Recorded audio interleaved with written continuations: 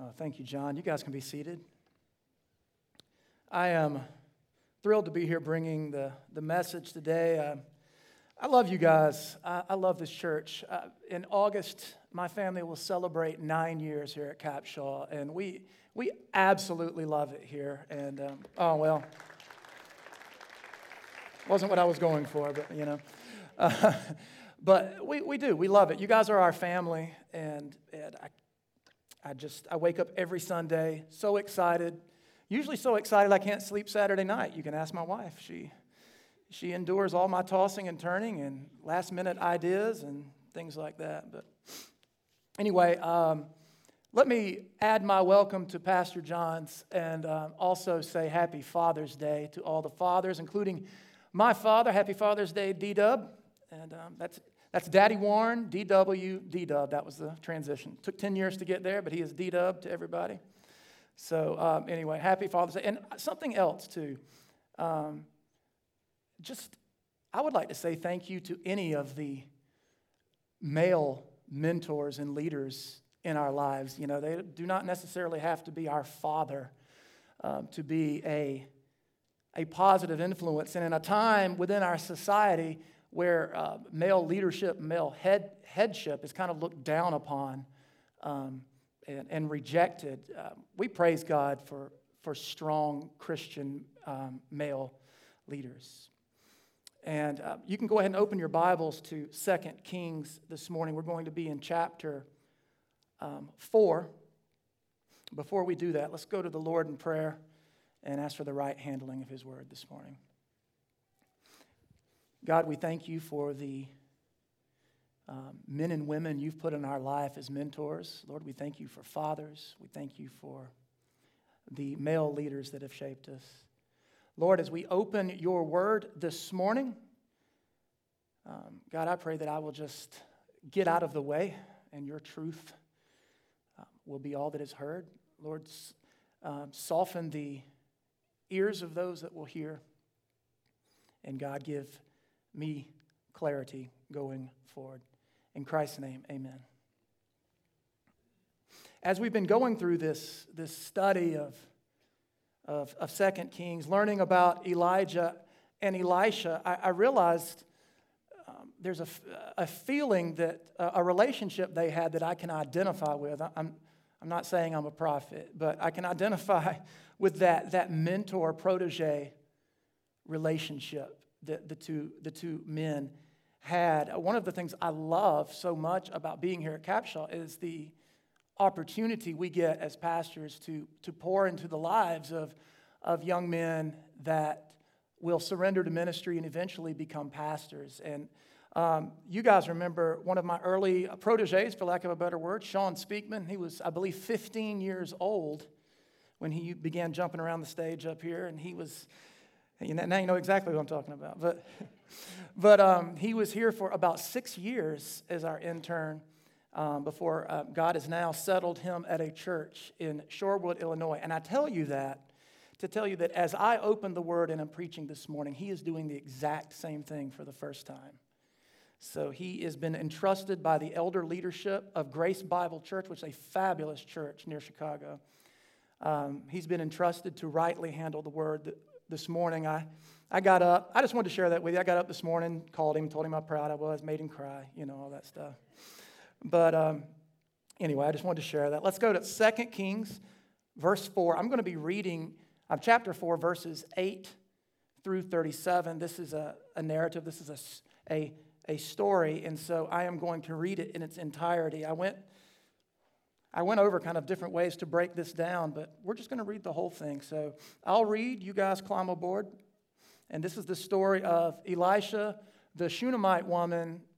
She's childless. She's given a child. Child dies. Elisha, through the power of God, raises the child from the dead. So this story. So 2 Kings 4, verse 8. The word of God reads, "One day Elisha went to Shunem, where a wealthy woman lived, who urged him to eat some food. So whenever he passed that way, he would turn in there to eat food. And she said to her husband, 'Behold, now I know this is a holy man of God who is continually passing our way. Let us make a small room on the roof with walls and put there for him a bed, a table, a chair, and a lamp so that whenever he comes to us, he can go in there. One day he came there and he turned into the chamber and rested there. And he said to Gehazi, his servant, call this Shunammite. When he had called her, she stood before him. And he said to him, say now to her, see, you have taken all this trouble for us. What is to be done for you? Would you have a word spoken on your behalf to the king or to the commander of the army? And she answered, I dwell among my own people. And he said, what then is to be done for her? And Gehazi answered, well, she has no son and her husband is old. He said, call her. And when he had called her, she stood in the doorway.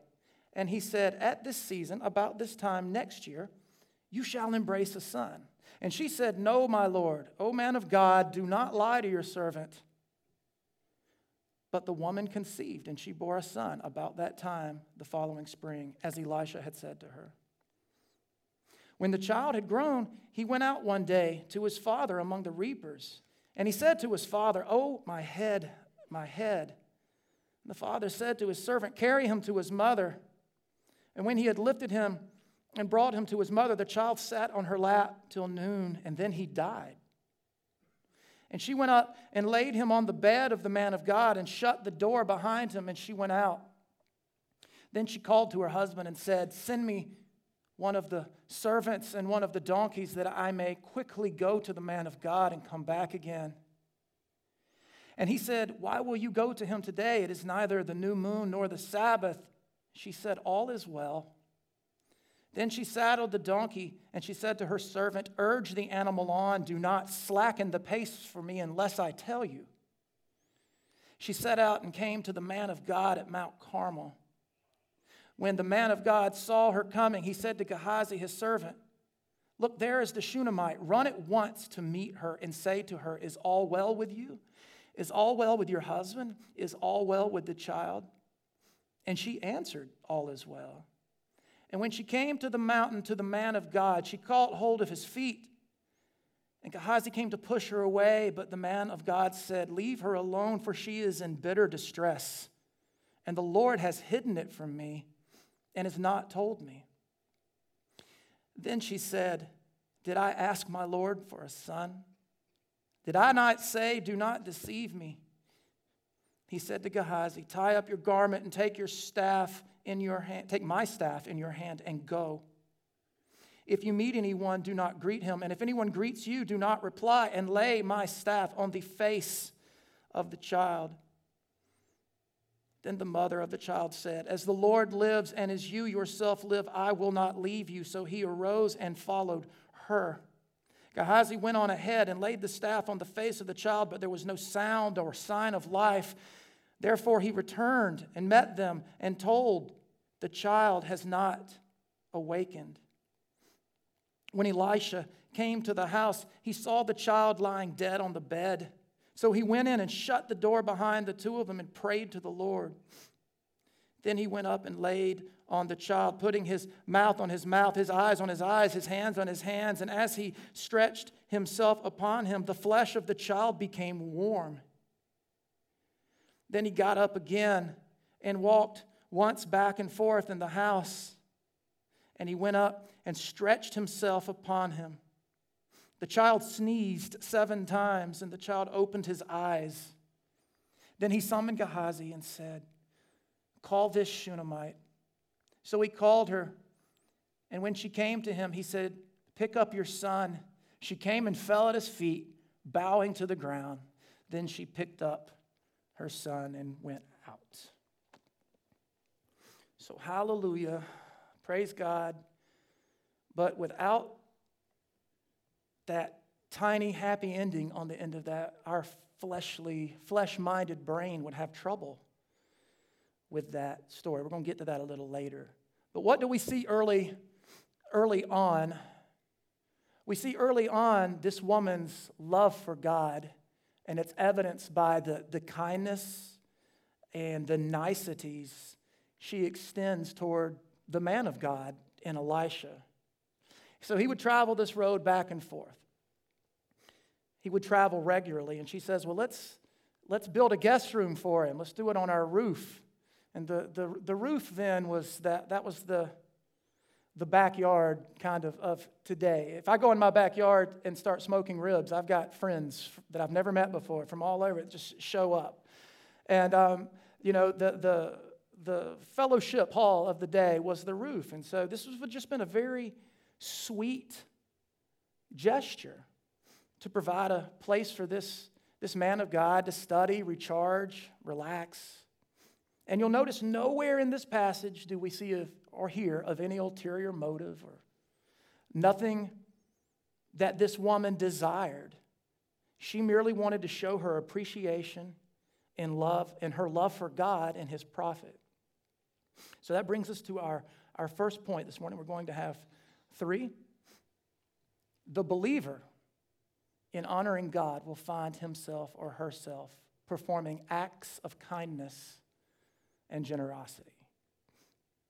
Hospitality is the mark or a mark of the righteous throughout the pages of Scripture.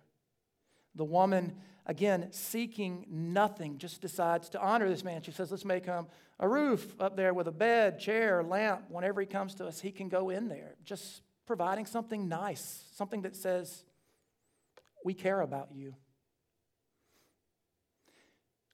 So as I read through this scripture numerous times, kind of trying to decide, what direction do I want to take with how we break down the text? A question kept popping into my mind here, and that was this. Why aren't Christians considered the most generous and hospitable people in the world? Now, I understand that we are misrepresented by our media and by our world, right? We're ignorant and hateful and a few other great choice words like that. But I wonder if you just went to a man on the street and you said, quick, briefly, in one sentence, describe what a Christian is. I wonder how many of those people would say, oh, those are those generous people. They are so forgiving with one another. They never hold a grudge. They just do nice things for one another because they love each other. And I say that, and we snicker in the room, right? We all kind of do under our breath. And yet, that's exactly what we're called to be as children of God. But we're often so quick to forget and to maybe even ignore the hospitality and the generosity and just the grace that God has shown us. Again, we have nothing to offer in exchange for our salvation. We cannot deserve God's grace, yet He gives freely to the believer. It pleased God to love us so that He provided through Himself, through Jesus, someone to pay our sin debt, a way that we may be forgiven of our sin. Again, we can offer Him nothing in return, yet God is unfailingly generous and merciful with His children. God doesn't withhold grace. That's a human thing. And that must cause us to look inside ourselves, to look at all of the times we've denied grace to a brother or sister,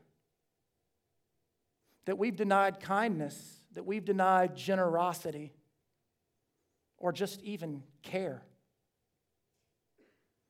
And this must be the grace entitlement mindset that we've discussed before in here. I think that if we could fully comprehend the severity of the death we deserve due to our sin. When our sin is placed before a holy God, I think we would feel unworthy withholding from another. But instead, what do? We look at someone that has wronged us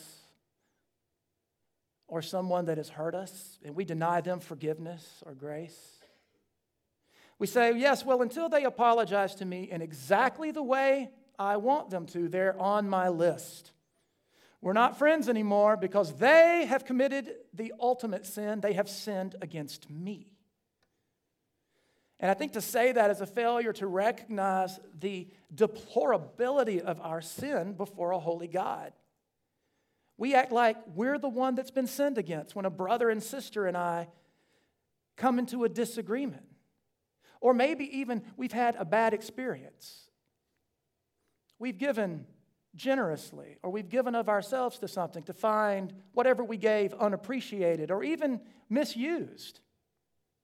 And so then we then turn that into our justification for withholding generosity and niceness. I've been burned before, you have to understand. We feel as though we have this right to deny generosity, hospitality, or grace to another. Tony Merida writes, Christians often neglect this biblical ministry because of ignorance, unaware of biblical teaching on hospitality, carelessness, failure to plan on it, greediness. People often want to pamper themselves instead of serving others, or fear, being intimidated by it.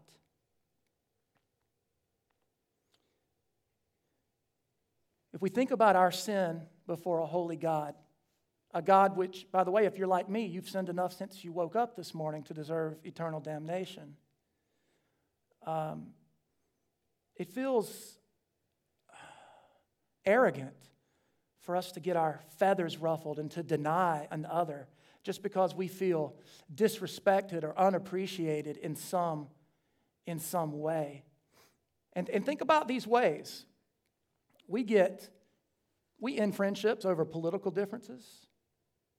We fail to show generosity if someone has the gall to get our order wrong at a restaurant. We deny grace if someone cuts us off in traffic. Mrs. Moncrief? I should not have said that. We deny all of these things to even members of our own church family if we're involved in some sort of spat within our faith community. We can even deny one another. We can either deny a brother and a sister if our children are having a disagreement. And when it comes to our children, I don't want to spend too much time here, but they are watching you. I know you don't always feel like they are, but they are watching us. And so what are they seeing when they watch us? Are they seeing generosity? Are they seeing love of neighbor? Are they seeing you show grace? Or are they seeing us denying grace? Are they seeing us holding grudges? Are our children hearing us bad-mouthing others at the house? It often amazes me as a parent how often we bombard our children with negativity. And time again, they watch us deny grace to another, and then we act surprised when our children have a negative attitude. We are so quick to go to war with one another. And in war, we want victory. We don't want peace. We want to win. We do this with a grace entitlement mindset, as though grace is ours to deny, as though there's any shred of us that deserves grace whatsoever. We fall into this belief that I must have earned the grace I got from God. You see, I tithe. I don't curse. I wore a tie today. I don't dance. That's a Baptist thing for those of you that are new. I'm entitled to my grace, but but Ethel stole my casserole dish, so I'm done with her. She's out. And I say all this to say it should be difficult for a believer that truly rests in the gospel to deny another. It should be difficult for one that truly rests in the gospel to deny another. If God denied grace and forgiveness the way we feel entitled to deny it to one another, we'd be assured of eternity in hell. But here we see this Shunammite woman generously and with joy in her heart, seeking to get nothing in return, just seeking to be a blessing to God, to this man of God. Something else we see in this narrative, our second point this morning, God delights in blessing the ordinary. That's not necessarily something that kind of contradicts society's stance, right? We see the everyday and the mundane and the ordinary almost through a negative light. But God created the ordinary. God loves his creation. You know, Genesis 1, right? God saw everything he had made, and behold, it was very good. And when we read of women in Scripture that God gave miracle babies to, right? This woman wasn't the first, and she wasn't the last. We read of Sarah, past her childbearing years, when God gave her Isaac. We read of Rebekah, and she was barren, and God gave her twins. We read of Rachel, who was given Joseph, and finally Benjamin. The mother of Samson, a judge that would rule over the Israelites before the time of kings. Hannah was thought to be barren, and she became the mother of Samuel. Elizabeth and Zechariah were childless before God gave them John the Baptist, foreshadowed by Elijah. And Mary was a virgin before God used her to enter this world in the flesh. Jesus foreshadowed by Elisha. You will notice that all of these women I just named are famous women. They play key roles in redemptive history. Their children are heavy hitters, right? If you went to Vacation Bible School, you learn of some of these same men and their mothers through which a miracle was performed. Yet we have this Shunammite woman, and she's just ordinary. She's not even named. Her son's not named. Her husband's not even named. And they were financially an affluent family, but in terms of the unfolding of redemptive history, they're not really an important cog in the wheel. They don't really push the story forward at all. They were ordinary. Yet it pleased a good God to bless this woman and to show her grace and to show her generosity. And I think that's somewhere where many of our churches today are slipping, or where they're failing to teach biblically on the subject of the ordinary. Everybody today has to be special, right? Everybody's special. Everybody has a special mission or a special destiny. They're told to go out, find your fairy tale, go out, discover your grand mission. And so I took that and I figured I would just go search church websites and look for mission statements and vision statements and slogans and things like that. And here's a few of them I came up with. Come to our church, learn how special you are. Come to our church and change the world. Discover your destiny at our church. We are called to be heroes for God. Let's be heroes together at our church. So don't hear me wrong. By the way, if you have a problem with anything I say, it is brandon.bentley@capshaw.org. But no, don't hear me wrong. I am not denying that we all have a destiny and we all have a purpose. We all have a calling in this world. And I will tell you what yours is, because it's the same as mine. So you don't need to take a class or fill out a little chart in the shape of a star to find out. You ready for it? The chief end of man is to glorify God and to enjoy Him forever. God delights in His creation because His creation brings Him glory.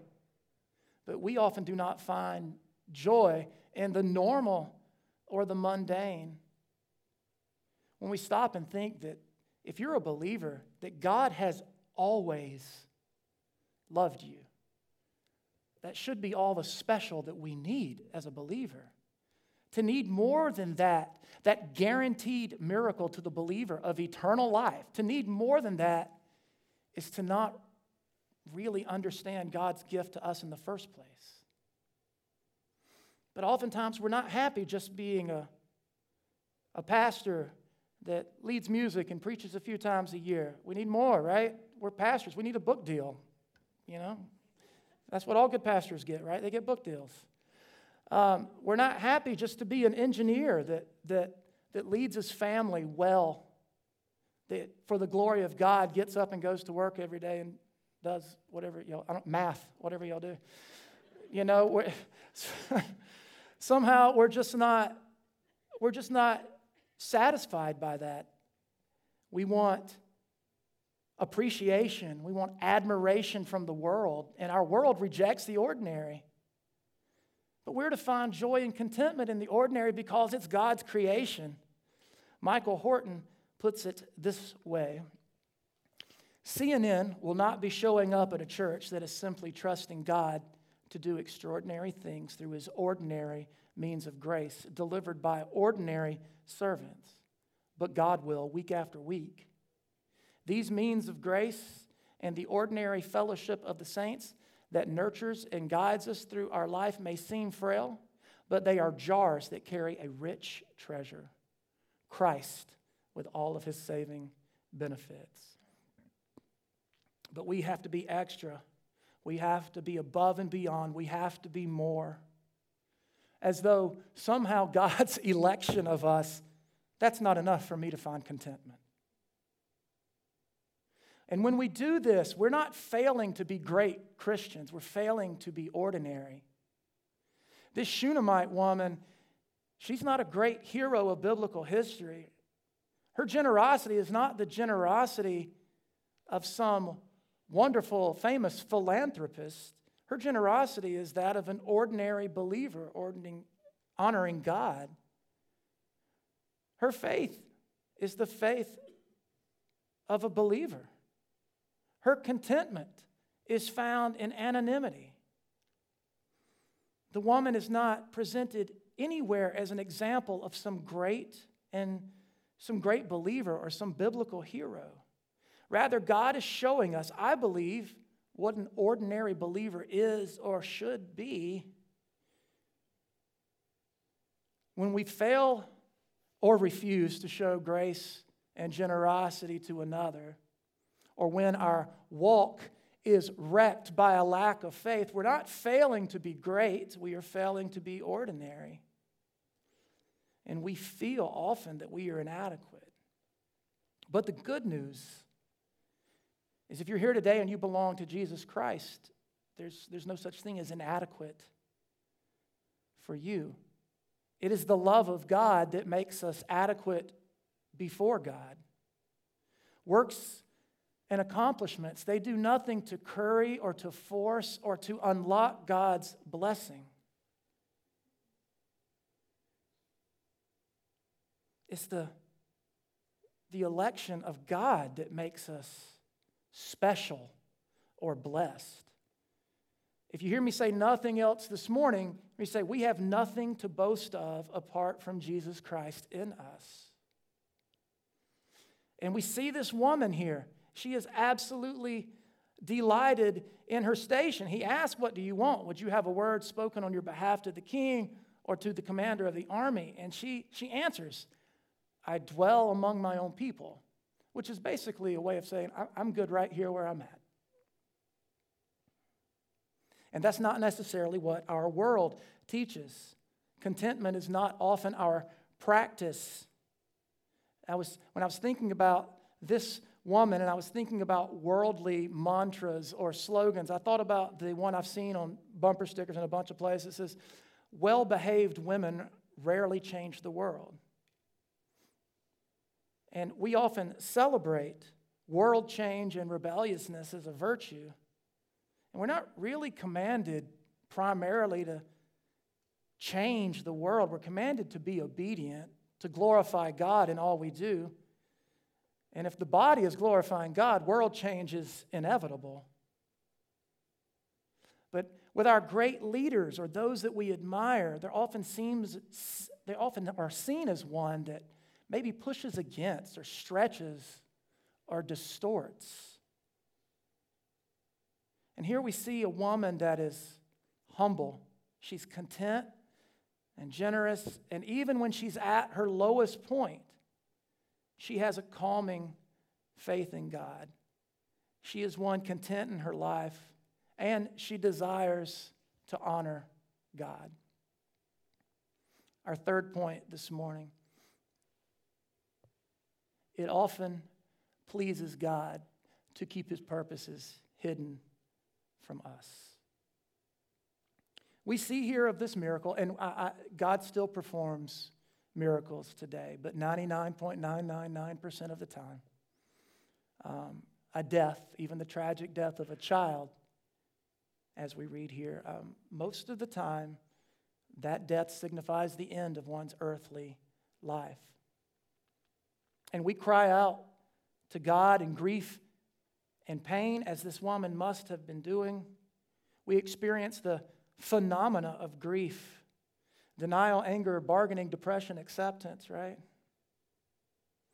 And I imagine the mother here in this passage must be dealing with this confusing array of emotions. You see, Lord, I didn't want a child. I didn't really list a child on my want list, right? I was nice to your guy. And so you decided to give me a child. I was grateful for that child, but then you took him from me. How are you going to be glorified through my son dying? What did I do for you to let this happen to me? Even Elisha does not know God's plan here. He says in verse 27, "Leave her alone, for she is in bitter distress, and the Lord has hidden it from me and not told me." When we speak of God's providence, or which you could do a whole message on easily, but the way God orders all things toward his designed end, how many times have we found ourselves questioning God? While we look from a worldly and fleshly perspective, we question God. I'll give you an example of my own failure. One of the little added bonuses to teaching the Word of God is you're constantly bombarded with how often and how many times you fail. To the point where I would say if you're teaching the Word of God and you're not constantly bombarded with your failings, you're probably a false teacher. The Word of God is a convicting thing, right? But my son's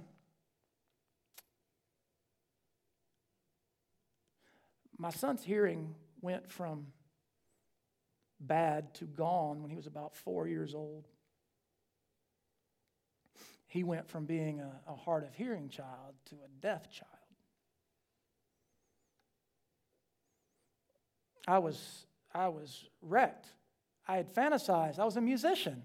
Son, I'm going to name him Bo, like the guy from the Dukes of Hazzard, and we're going to sit around and play music together. It's going to be great.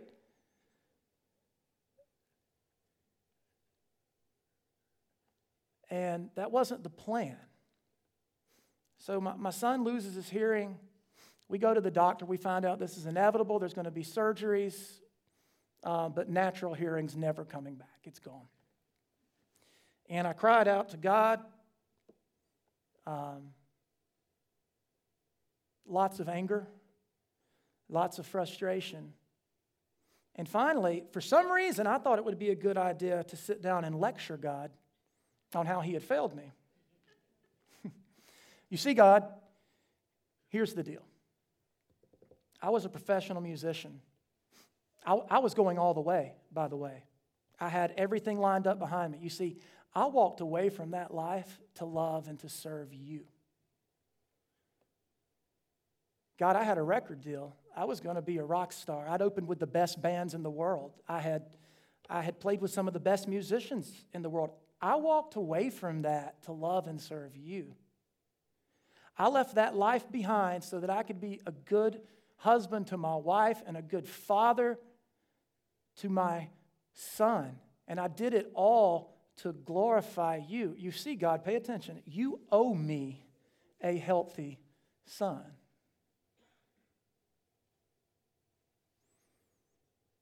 You see, God, it is unfair to make a man a Christian musician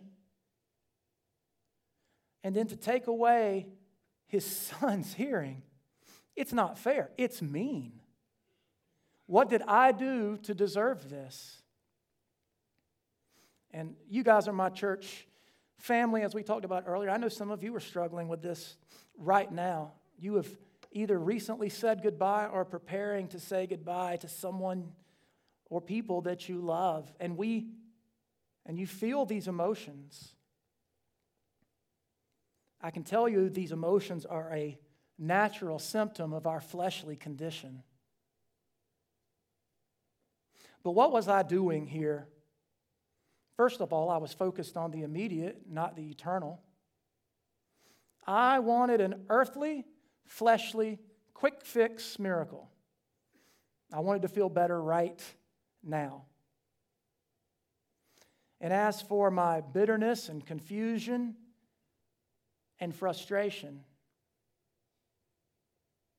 God leveled me when He showed me that I had focused so intently on what I felt I had sacrificed to love God that I had not even considered what He sacrificed to love me. God, in His sacrifice, His atonement for our sins, gives the believer an assured and eternal miracle. The believer is promised eternal health and joy, blissful worship. And when we look at God's eternal gift, it makes something like the ability to hear for a few years on earth just not as significant. I was focused on my flesh, and I certainly wasn't rejoicing in the providence of God. Now, of course, now I have countless times seen God glorify Himself through the life and struggles of my son and our family. Our family story is one of countless blessings. My son was even used as the patient X in the foreword of a book on cochlear implants. But we are so often blinded by wanting to feel better now and wanting earthly, flesh-focused miracles and demanding those for God. We forget that not one thing happens that God will not use for His glory. John MacArthur summarizes it this way. Read the Bible, and you will find that God uses the thunder and the lightning and the rain and the waters and the rivers and the hail and frost and the ice and the snow and the cold and the heat and the sunshine, the animals and the birds and the beasts and the nations, the governments, the kings, the princes, the rulers, the governors.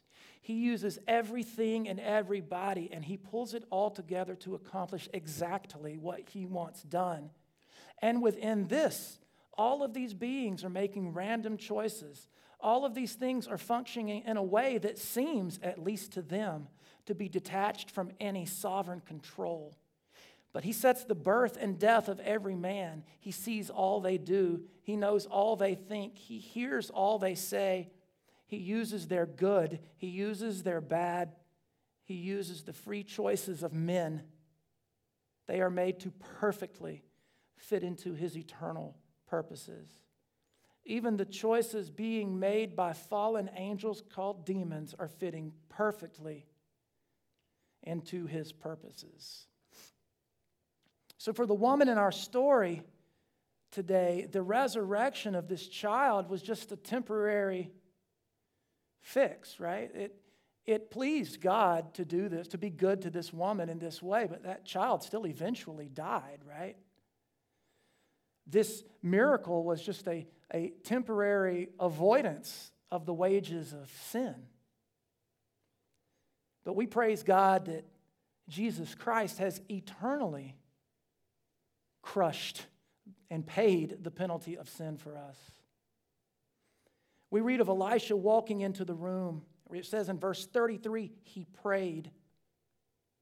Just an aside there, you'll notice that prophets pray for miracles. Jesus speaks and commands a miracle. So Elisha prays over this boy. Jesus says, Lazarus, come out. In verse 34, Scripture says, Elisha laid down upon the child his mouth on his mouth, his eyes were his eyes were, his hands were his hands were. See, in Hebrew law, the dead were ritually unclean. Numbers 19 tells us that a person that had had contact with a dead person had to stay outside the community for 7 days until they were no longer considered impure or unclean. But what does Elisha do here? As a foreshadowing of Jesus Christ, he puts his clean, healthy, living body on this child. He receives the uncleanliness, the indignities of this child's death upon himself. Scripture says he stretches out his body over him, stretching out his body over the curse of sin. And hundreds of years later, Jesus Christ would do the same thing for us when he, with his arms stretched over a cross of our making, would take upon his shoulders our sin, the foulness of death for every single believer. He would stand before a holy God with that foulness, that uncleanliness of our sin and death on his shoulders. He would bear God's wrath for his people. He would bear the wrath for all of our sins, past, present, and future. He would then say, "It is finished." He would die, and 3 days later he would rise from the dead. In doing so, he conquered sin that we have no other hope of conquering. He paid a debt that we have no other hope of paying. The indignities of death were conquered by Jesus. And for the believer, either the one that's nearing death or the one that's watching your loved ones near death, earthly death can only mean to be in the presence of God. We may, in our flesh, miss the presence of a loved one. But let us not forget the unfailing kindness, generosity of a God that suffered a death that we deserve, paid a debt we could not pay, and provided a joy that we cannot comprehend. As my team comes forward here for our final song, we learned how in Elijah, Jesus Christ himself pointed to Elijah as being the prototype, if you will, of John the Baptist, the man that would herald the King of Kings. And in Elisha, we see a prophet that points directly to the Son of God, who takes delight in creation, both extraordinary and ordinary, who chooses to bless who he will for his own pleasure, who blesses us beyond what we ever thought was possible, or certainly what we ever deserved. And then when the wages of sin demand certain death, Jesus steps in to erase the assured penalty of our sin, enduring it for us that we might have eternal life. Let's pray together, church.